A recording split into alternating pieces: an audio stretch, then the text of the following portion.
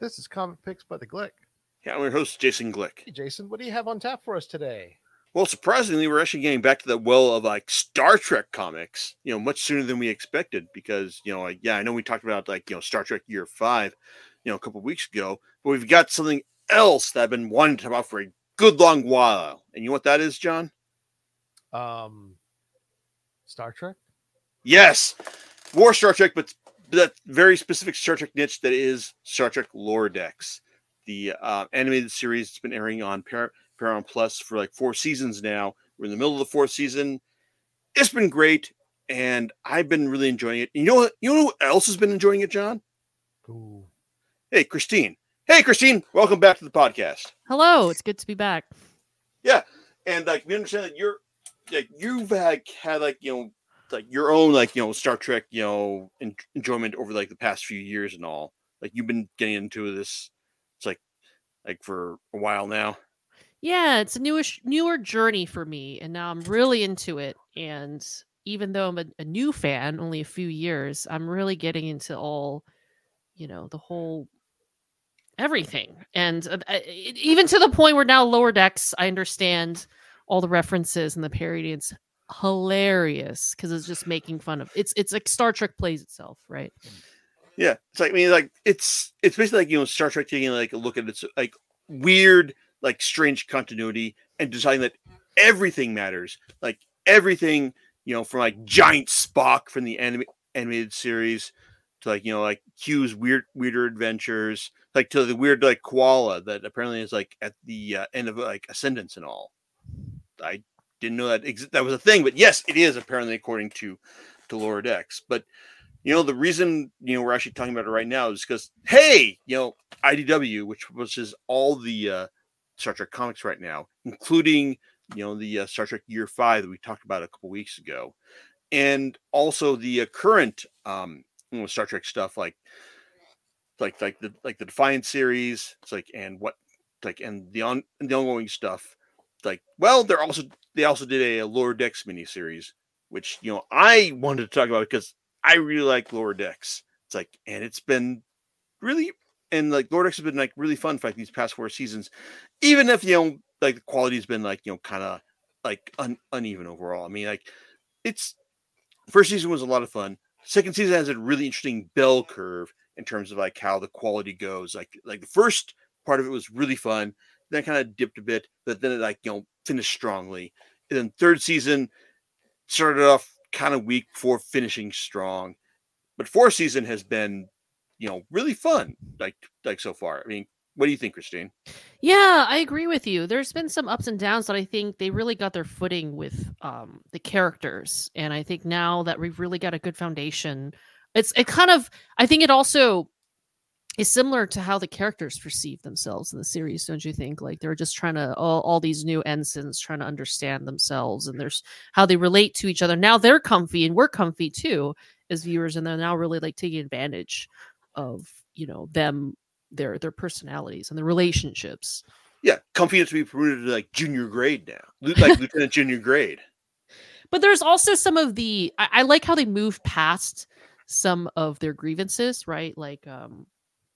Oh shoot, what is her name? Mariner. Yes, Mariner's relationship with her mom, and I'm glad they finally, got over that fact, because they could have kept that device, plot device for a long time, but they finally resolved that, and also the fact that they all got promoted and still going, and not just ensigns forever. So I like how they're developing storylines and moving past certain aspects that could just stick around forever, right? Yeah, it's I mean that's been really good. I think that's one of the things that has allowed season 4 to be one of the better seasons of the of the show so far. But it's as much as we've enjoyed this the series so far, right? Well, we're gonna talk about the actual comic, or at least the one volume that Yes. that IDW has produced so far. But the thing is, they actually got a really strong team to produce this one volume.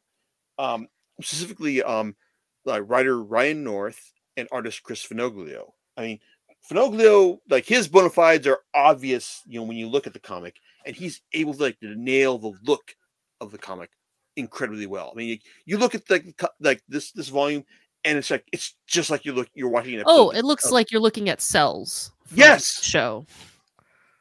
Exactly. I mean, that's like the best compliment I can pay this. Pay for this, like this one volume. It's like, and he just like just does it beautifully. Like from panel to panel, it's like like this could have been a proper episode of the series. It's like just based on the art alone, right? Yeah, no, for sure. And I think that's the thing. It feels like this could be a real episode or episodes. Right. And I've really enjoyed the art style and continue with the wacky storyline.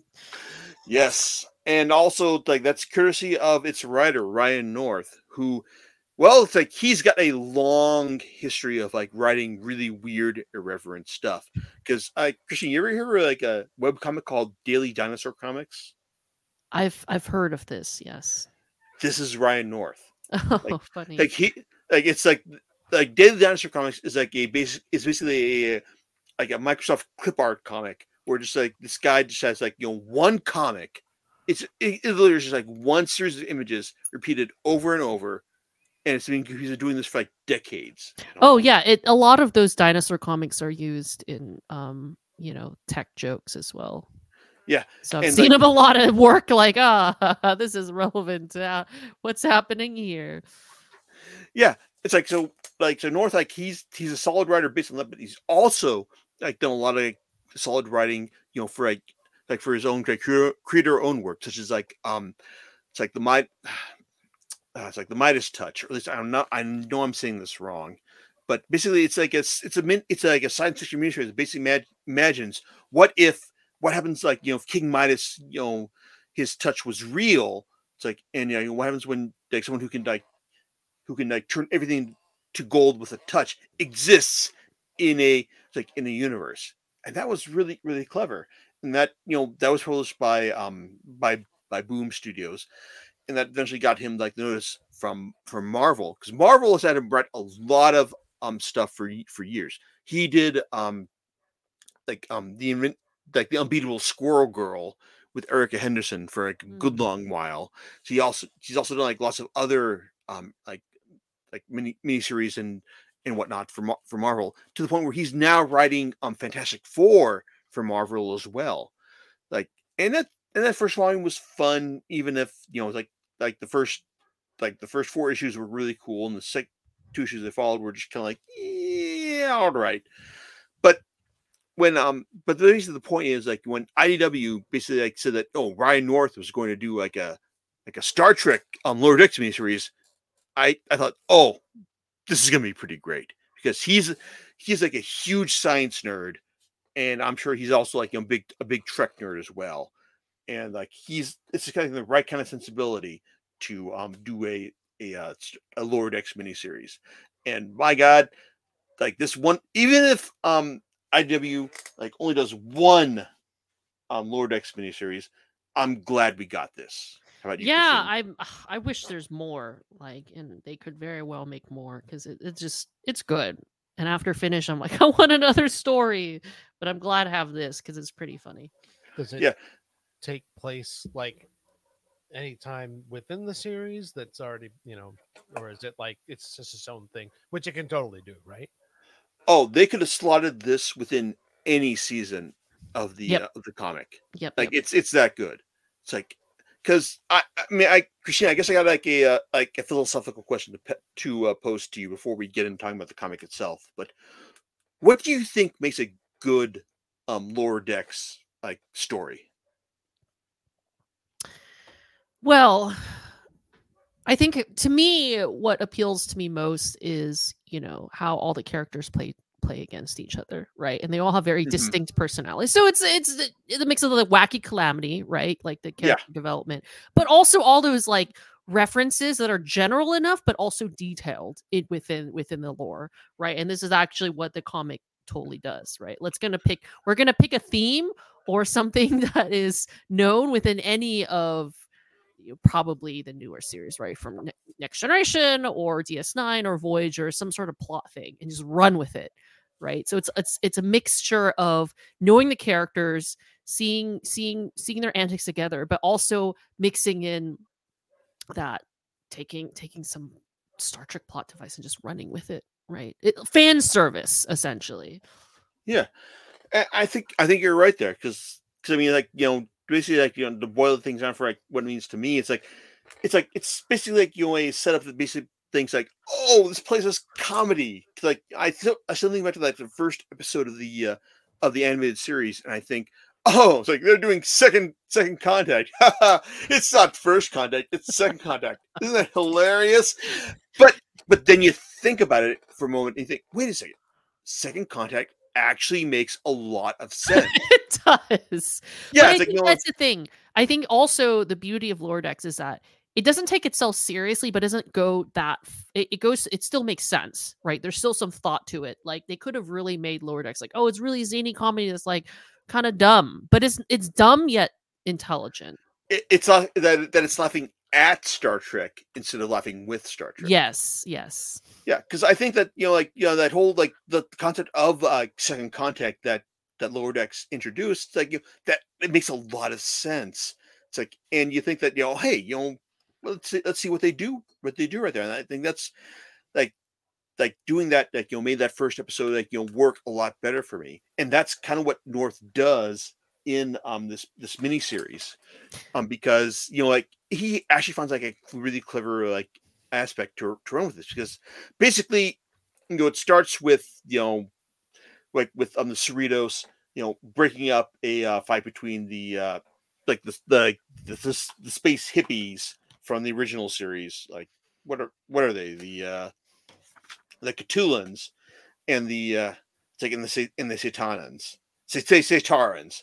It's like, and just saying, oh yeah, it's like you because like the Catulans are saying, oh, the Satarans are just space Herberts, man. It's like they're just not cool. It's like, and when the Satarans like fight back against like the Cerritos, like there's like, oh, like their invaders did no damage to us. Oh, in fact, they even charged our shields a bit. It's like, that's kind of like, that's fun. It's like a good like inversion of like we can expect from Star Trek stuff. Yeah, but I mean, also it's the parallel, right? The A plot is that like exploring an idea there from the start, and then the B plot is just totally like, let's take some fan service comedy and just run with it.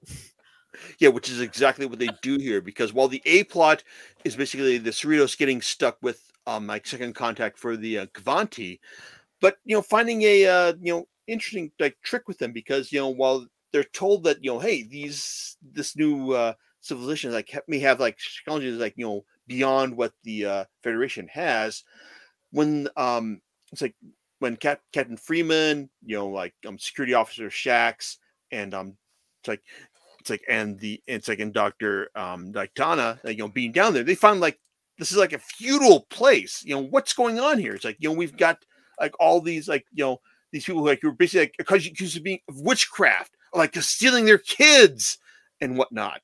But then back on the Cerritos, we've got like Boimler and it's like Mariner and Tendi, engaging a in a Dixon Hill mini like adventure. I like how fast like, oh, this is like Picard's old shit. Yeah. but the funny thing, it's funny because they went from like, oh, this is like old shit too, but they went with Dracula, which is even older. Yes. Yeah, it's like like when they decide like, let's find something like more should go with, like they said, hey, let's go with Dracula, and then as soon as like as they're descending into the atmosphere, like Boimler's kind of like oh no, we can't do this because like what happens when like remember Moriarty in Next Generation.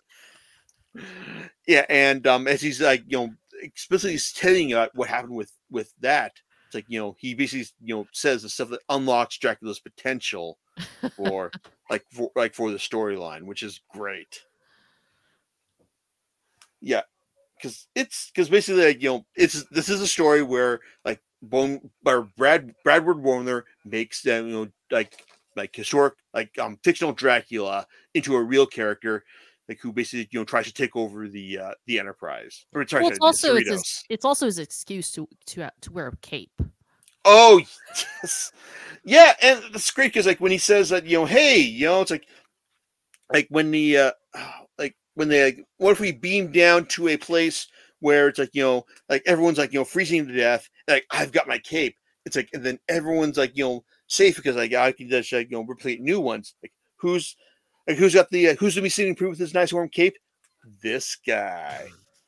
And then you got North text at the bottom saying your next ice age, turn your next ice age into a nice age with a handsome practical cape offer not applicable to Gorn, Zindi, reptilians, or other ectothermic species. Because that's also one of the other things I like about this, like this miniseries. Because he also like North also like does a lot of like, you know, like in jokes at the bottom of each page as well. Ah, Gorn. When I saw that episode, I was like, I get Gorn now. Yeah, it's like, you know, fight, like seeing him fight Kirk, and that tells you everything you need to know. Yeah, and then also, you know, when Dracula, you know, like replace all the stuff he needs in order to take over the Cerritos, because you know he's finally figured out a way around the Cerritos's like replicator protocols. You know, just, you know, that reminds you like, hey, you know, I remember when it's like when that guy Barclay did this, you know, back on Next Gen.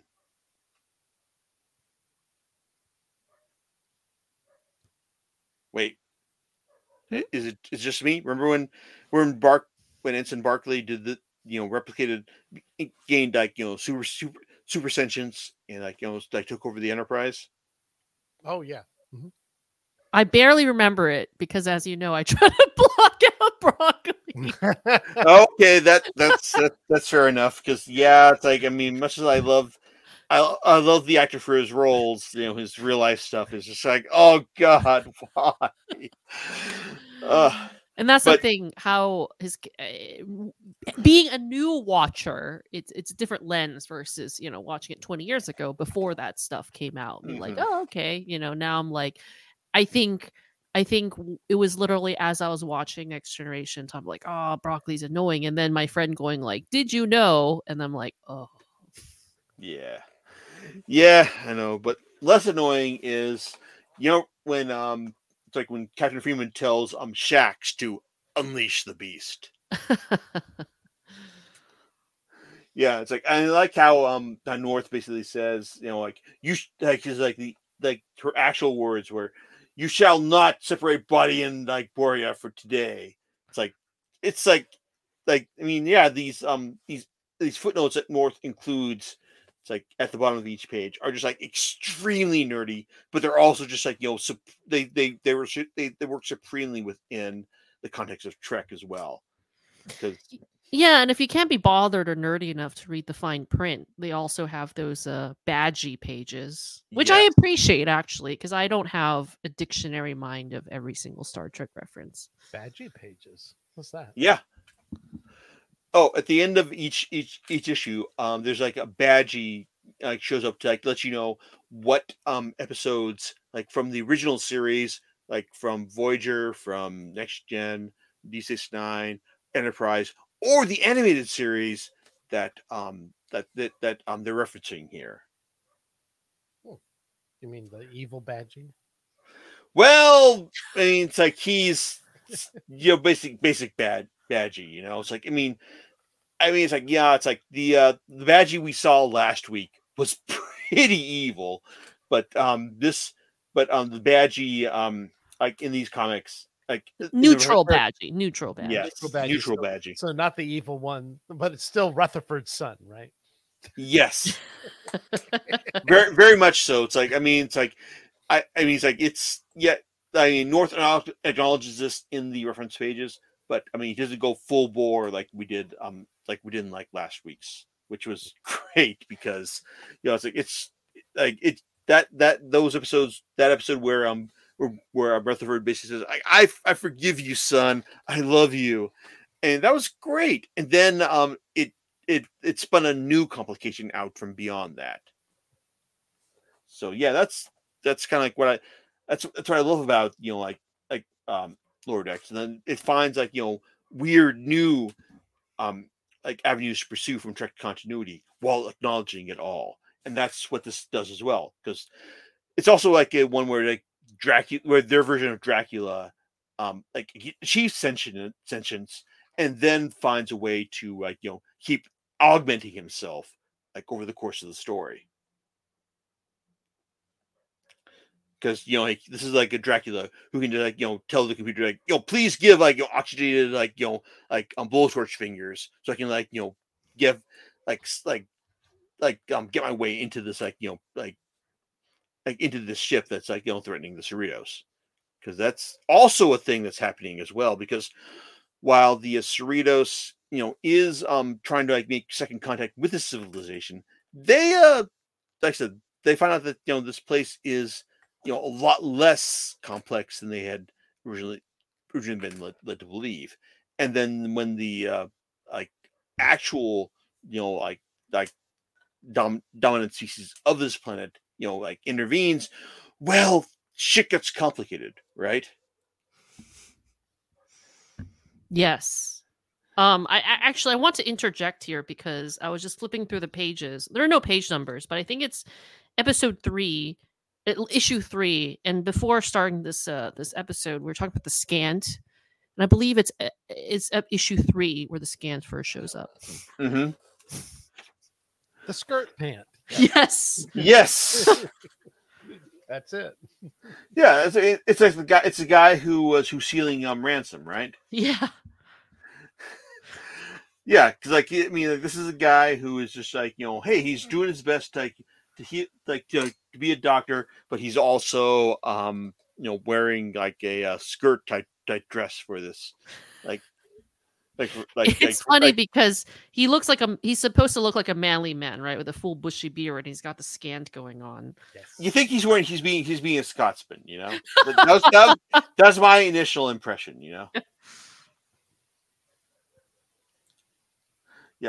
Oh, then also as the story goes on, Boimler gets warped away like by the Cerritos, and then everyone else has to like throw Dracula and his like holodeck, like device onto the Cavanti ship, because like they've got, because like he's got to find a way to like get on there and like stop the attack, but then he also finds out what the Cavanti are also hiding, which is actually kind of interesting, and I don't want to give it away because I don't want to, because it's like we're talking about like all the intricacies of the story. I still want to leave some surprises for anyone who wants to pick this up. Which I like I said, I really enjoyed this as a Star Trek fan and as someone who's a fan of Lower Decks, because there's all sorts of like weirdness and strangeness that observes its version of like everything that happens in Star Trek is true. Well, remember, it was at your party where you showed it to me. I'm like, oh my god, I'm ordering it right now, and I literally ordered it that day. No, and speaking of Dracula helping resolve the final plot is not a spoiler, but does turn into a very adorable bat with a cape. Yes. Yeah, and then also when he like at the end of the story, apparently it's revealed that he's not the only fictional character who's been brought to life via holodeck. Apparently, like there's a whole like group of like holodeck characters who are brought to life and are now being like administered to by the emergency medical hologram from Voyager. I mean, of course. I mean, wouldn't we all? Yeah, and I also like the fact that they acknowledge like the fact that that the Voyager's emergency medical hologram has basically like established a right to life like argument. Perfect. Like, yes. Yeah, it's like when Mariner basically like tells like Ransom like what's going on. It's like, oh god, no. It's like the EMH from Voyager is basically like said like we can't just like kill them and all. It's like because this is like they're sentient and whatnot. It's it's fun. It's like, and I really like what like with like the weird the weirdness that North has established here. I mean, he's taking like stuff that we've seen that we know has happened in like previous like live action Trek series, the stuff that we know is absolutely canon, and working his own version of canon around that. And I really like formula, that. Right? That's pretty much the formula of Lower Decks, right? Mm-hmm. Yep. Yeah, and I like it because you can picture his voice and his ego just like, aha, I'm setting up this council, right? It's also totally, very believable to his character. Yeah, it's like, I mean, it's something that I wish we'd see in Lower Decks going forward, but I honestly don't know if like they're actually going to acknowledge like the existence of this comic. I mean, I think it'd be great if they did, but it's like hope springs eternal. Well, it is a nice thought, but there's just so much Trek material out there that they can draw from, right? Yeah, but overall, it's like, I mean, I think that this Lower Decks comic, it's like, on one hand, it's like, if you like Lower Decks, then yeah, you're really going to like this. But also, I think that it's like, yeah, even if you're kind of like maybe an edge case, if you're wondering like I think like Trek is all right, but maybe it's like if you wish Trek was like a bit more weird and a bit more strange and a bit more funny, then yeah, I think you probably enjoy this as well. I mean, am I wrong? Yeah, I guess. I think I'm a little conflicted because I understand my enjoyment as someone that has watched enough of Star Trek, all the various properties, but also enjoys Lower Decks. I was like, this is right up my alley, and I'm struggling to think how someone that maybe is just a casual fan or have not doesn't know who Dixon Hill is. Yeah, I think there's even though they do their best to be like, hey, these are all the episodes it references from. It is a lot.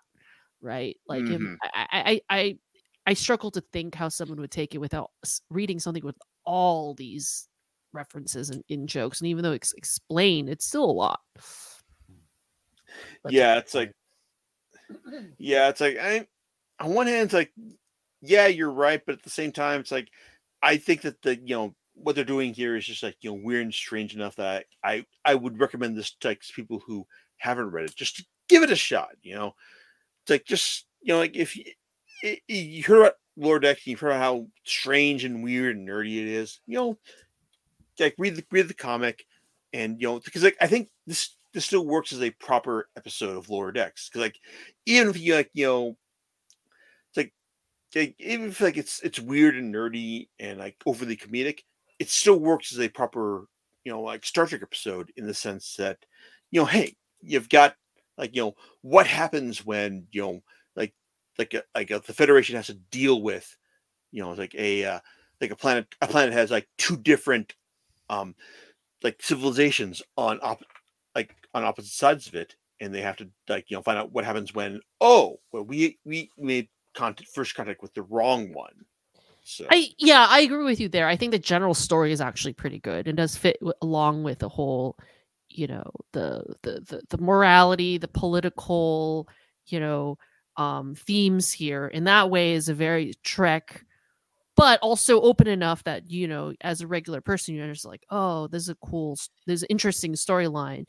But I think the addition of like the zany holodeck thing may kind of be a little off for someone that's just wanting to follow just the regular plot, right? Okay, so do you think it would be too weird for like Marisa or Janine to follow?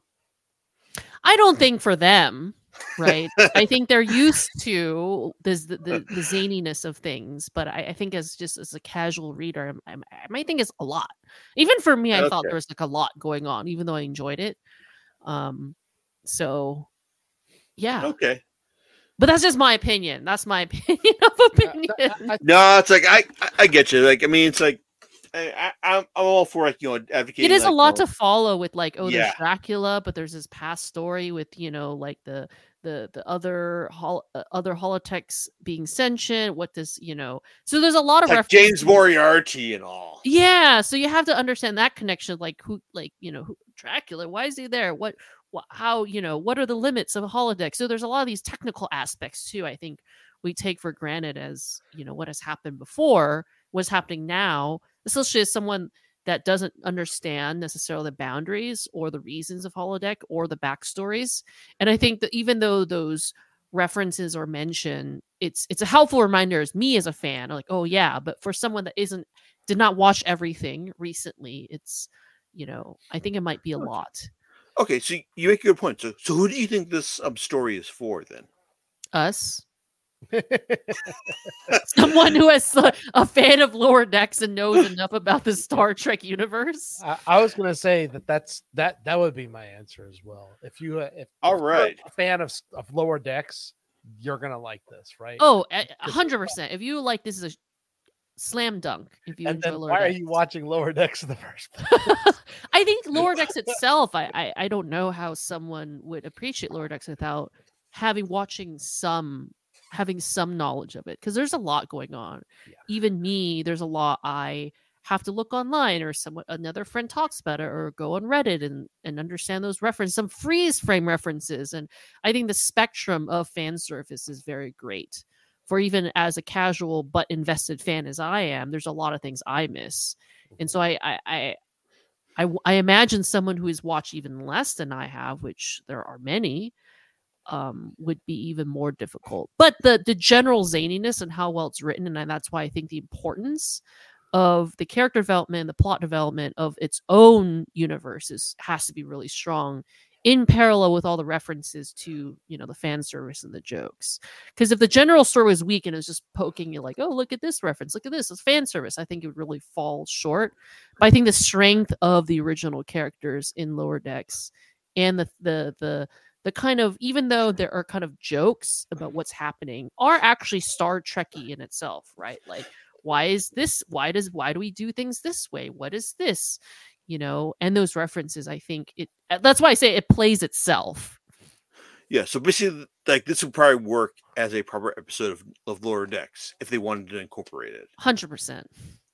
Yeah, well, it's like I agree with you as well. It's like, and unfortunately, like, we don't know when, like, they're going to do another like miniseries based on Lower Decks. However, I do know that Ryan North is writing a single issue tie-in to the current like Trek storyline, Day of Blood, like for the IDW series, that's called Shax's Best Day, which so there is another Lower Decks like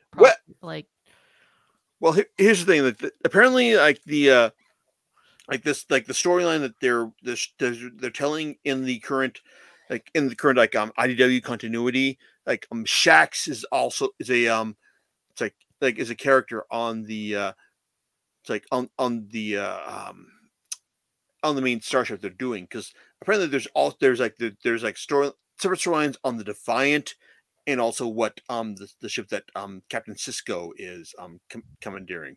Now I know I say Captain Sisko and you're like, what, didn't he die at the end of D69? Well, he didn't die. He just went on a profit vacation, and he's back now. Yeah.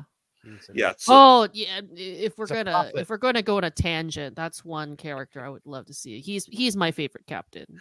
I would love to like talk about like what they're doing here, but the thing is, IW is doing like something I have like really like feelings about. That's saying, hey, let's put this storyline in a hardcover before we do it in soft cover. And it's like, fine. It's like, I'll just read this when you get around and I put it in a more affordable version. God damn it. That's a bummer. Yeah. But hey, it's like apparently, but like I said, Shax's Best Day, this tie into this current event series.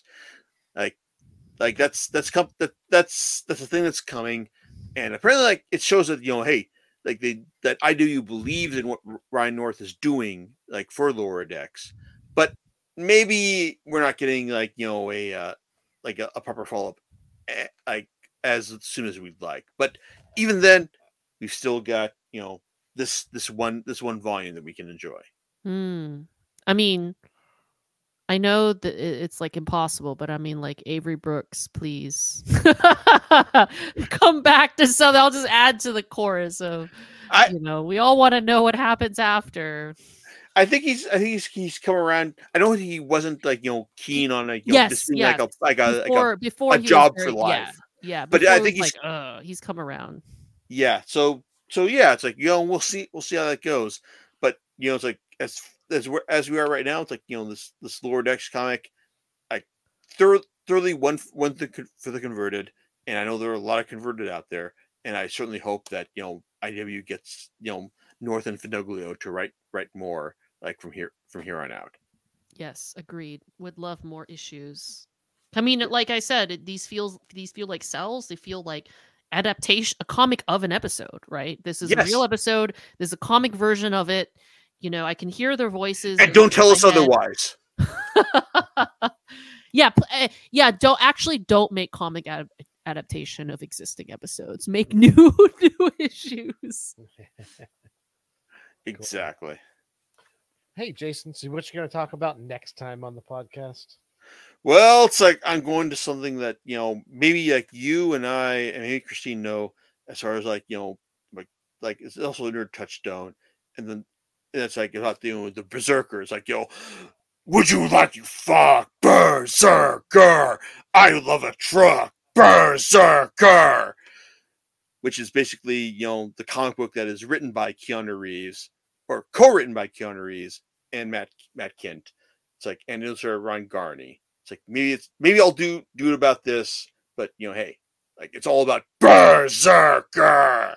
There you go. All right. We'll catch you next time on Comic Picks by the Click. Later.